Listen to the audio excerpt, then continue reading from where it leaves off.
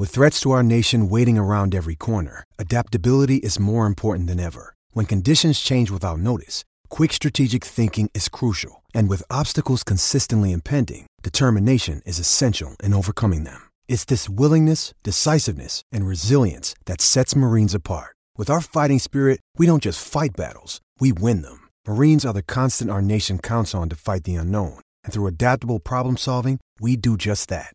Learn more at marines.com. This episode is brought to you by Shopify. Whether you're selling a little or a lot, Shopify helps you do your thing, however you cha-ching. From the launch your online shop stage, all the way to the we just hit 1 million orders stage. No matter what stage you're in, Shopify's there to help you grow. Sign up for a $1 per month trial period at shopify.com/special offer, all lowercase. That's shopify.com/special offer. We bring in Bobby Ojeda, and it's a good time to talk to him about this med pitching. Bobby, welcome. How are you? I'm doing super. Still living the dream, Mike. Good, Bobby. You know, Bobby, it's interesting. There's actually a little bit of a revolution going on, I've noticed right now, and that is they've reached the point where somebody told these med pitchers, it's time to pitch. It's time to actually not try to throw the ball as hard as you can and strike everybody out. You saw it with DeGrom last night, but all of them, it's almost like somebody's gotten a message where now they're going to try to use a repertoire. And you saw it with Harvey the other night. You saw it with DeGrom last night. They actually brought a little craftiness into their performance, and then it's obviously paid a little dividends the last couple of days. Yes, it has, and I'll tell you something, Mike. I think watching your colleagues go drop like flies and get banged up, and also private conversations they have with each other. It's like, man, my elbow's a little sore, my shoulder's a little sore. There's a lot of stuff that doesn't make it out there, and these guys share that information, and then sort of, as you're saying, they start to figure it out. And I think that's great to see because it falls on them, and it's really not about d'Arnaud, because I don't think d'Arnaud is a very good pitch caller. I think he goes off of a scouting report, and he does the marching orders. And I think it's up to these pitchers to figure it out, as you said, and begin to pitch within their abilities of any given night. I heard Terry Collins last night, and he was saying, they asked him about the difference. He says, you know what? He got caught up in striking everybody out, DeGrom, and he says, he kind of a little bit blamed it on, the idea of New York and how people catch on and you're a strikeout king and everything else. But the bottom line is, it's about getting outs. And I could tell Keith late in the game last night because I was watching DeGrom finish up, and Keith was saying, well, you know what? This is how pitching's supposed to be. There's nothing you can ask these guys to go 9 innings.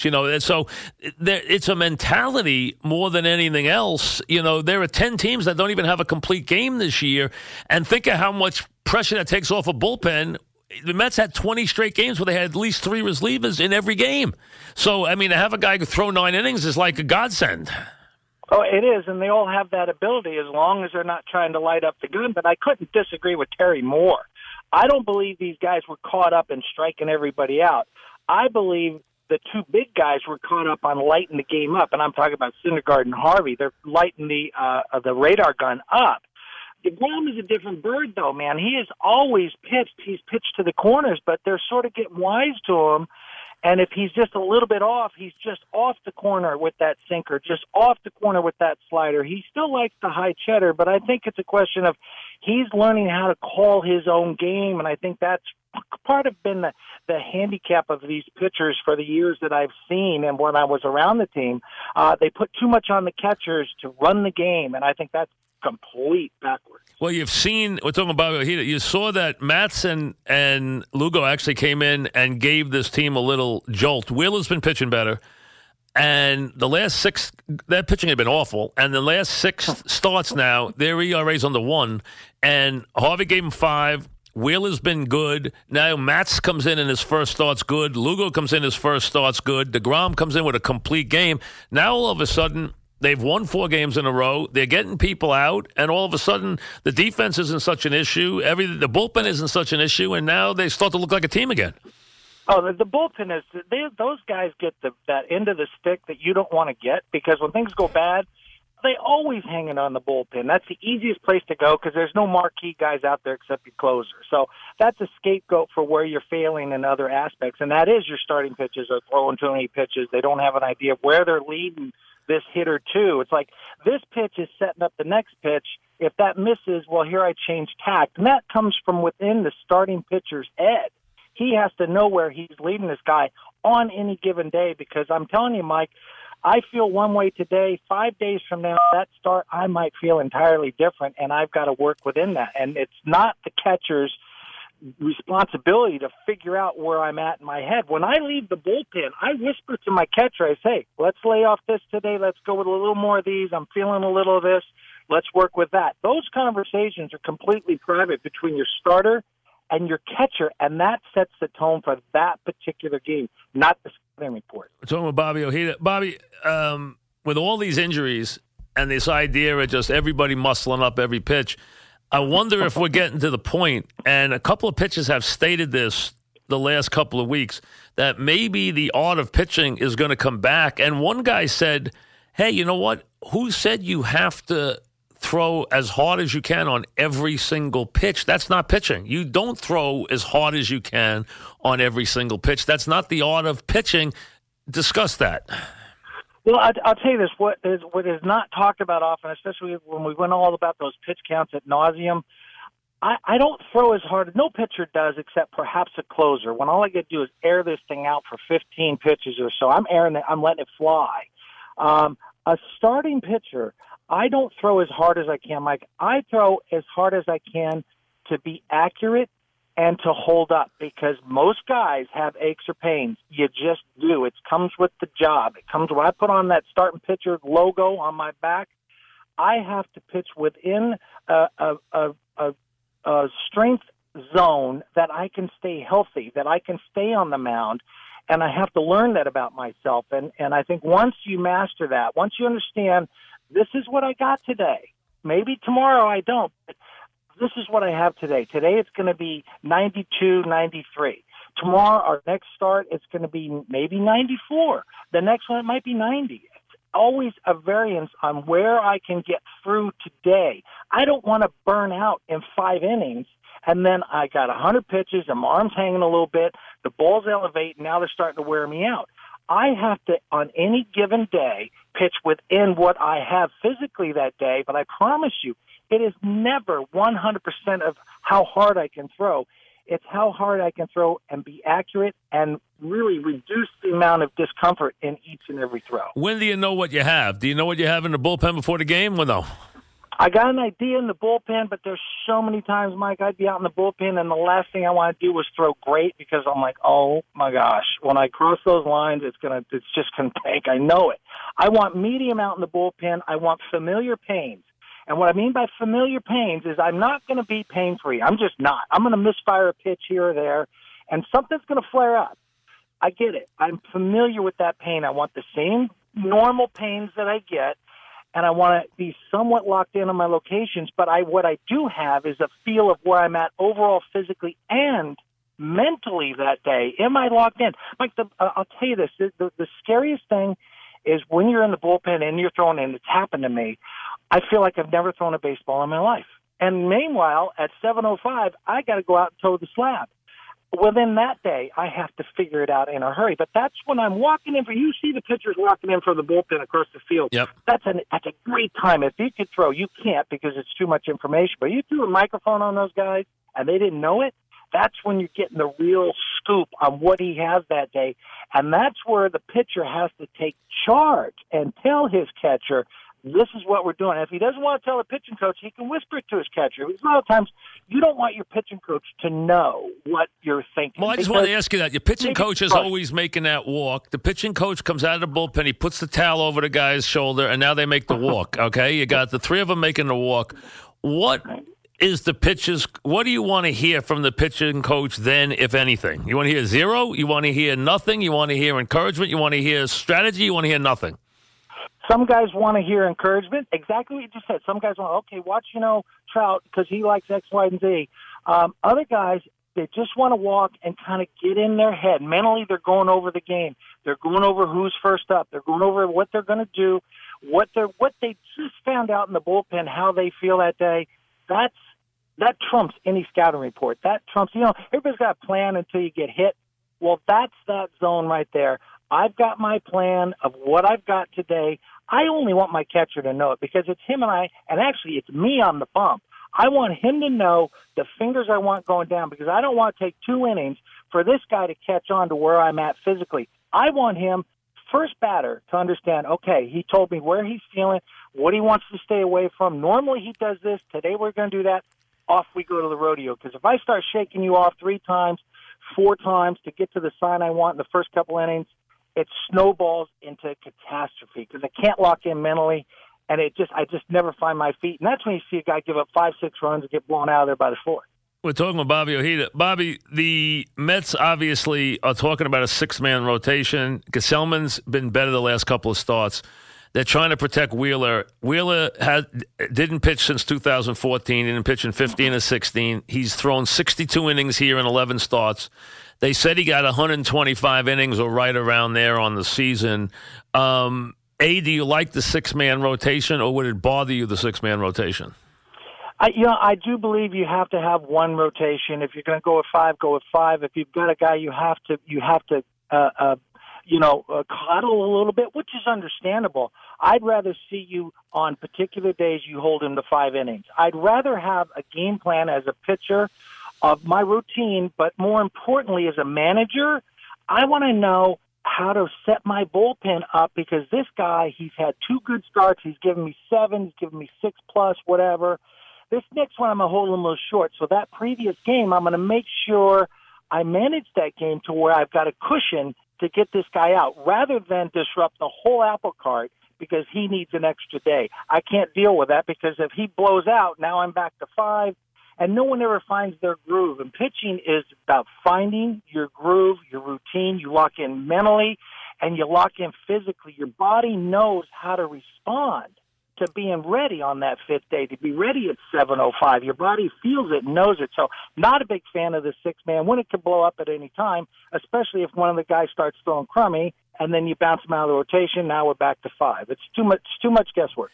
Wheeler,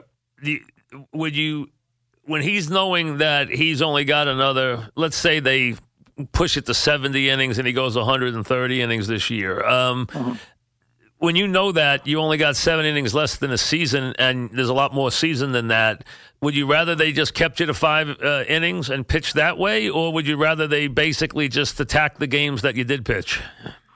I would rather the pitching, the manager and the pitching coach know what I look like when I'm right, because that day those 100 pitches feel like 60.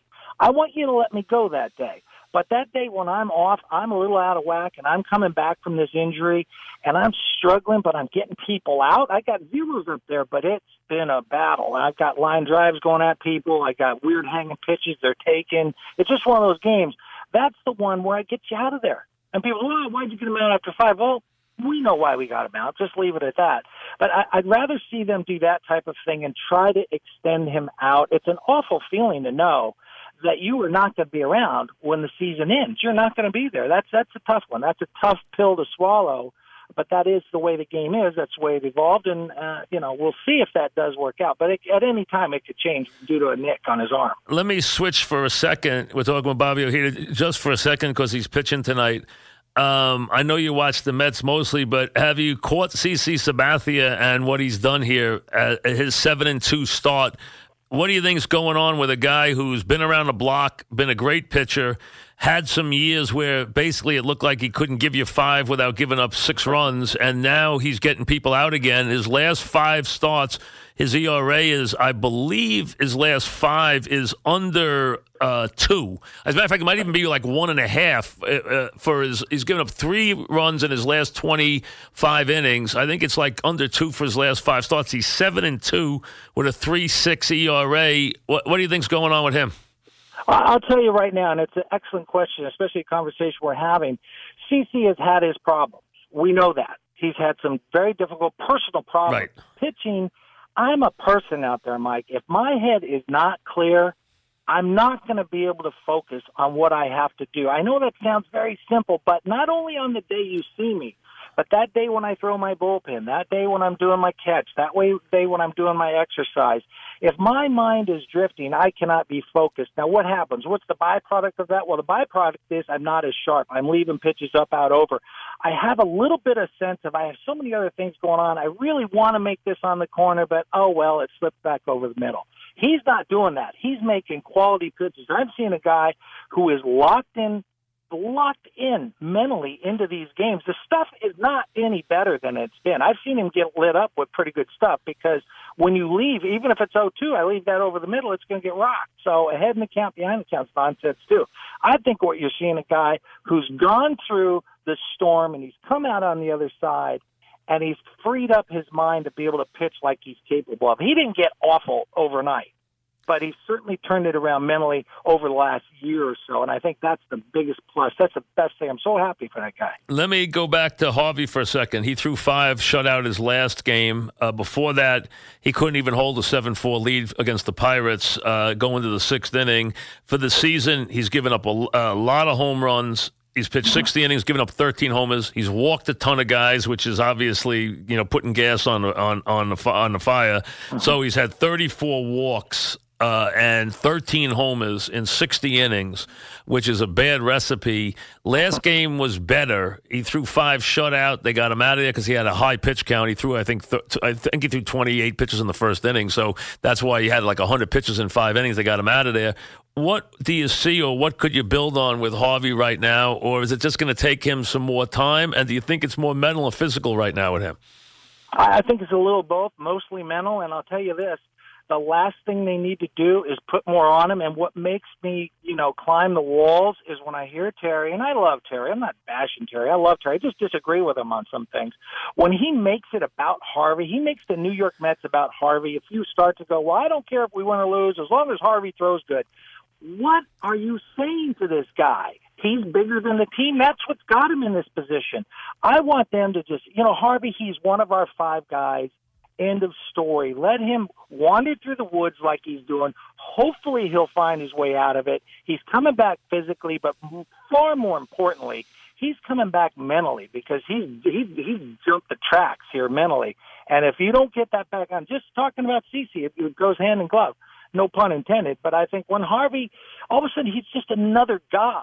And Terry quits making it about Harvey, it's Harvey's team. Nonsense. You go back to the World Series. That's what cost him that game. He left him in there because it was about Harvey in the 9th inning. Well, that backfired. They need to learn from that moment and stop making this about Matt Harvey and let Matt Harvey find his way out of the woods himself. He either is or he isn't. But the more you make it about him, the more problems you're going to have. One thing we know about Matz is when he goes to the mound, he wins. The problem is he never goes to the mound. He went to the mound the other night, looked good again. Now, this guy in his career, every time I see him on the mound, he wins. I mean, let's be honest. The guy's got, he's got 15 wins in 22. I think he's 15-7 for his career, and he's pitched well. His ERA's low. He pitched well the other day. So it's not about talent. We know that. What do you see from Matz, and what are you looking to see from Matz? Well, he's a tenacious competitor. He loves to win. You're exactly right. He's a winner. He loves to win. He pitches better when he gets the lead than when he's behind. But what he's got an arm that is just one of them arms. It's going to be a problem. It's just like a great car that breaks down. What he's got to do is find a mix of pitches that he can take the pressure off. He's got to find a mix of pitches. He's got to know where to go on that particular night when it's going to be a little tough. He's got what the equivalent of instead of a boxer with a glass jaw, he's got a glass arm. He's got to work within that so he stays on the mound, but he's got to find some pitches. He might even have to fool around with some things to take some pressure off, whichever one is giving him the most problem, that makes whatever hurts in that arm flare up. Because if you have pain, your arm hurt. You're hurt. It's just that simple. There's no difference.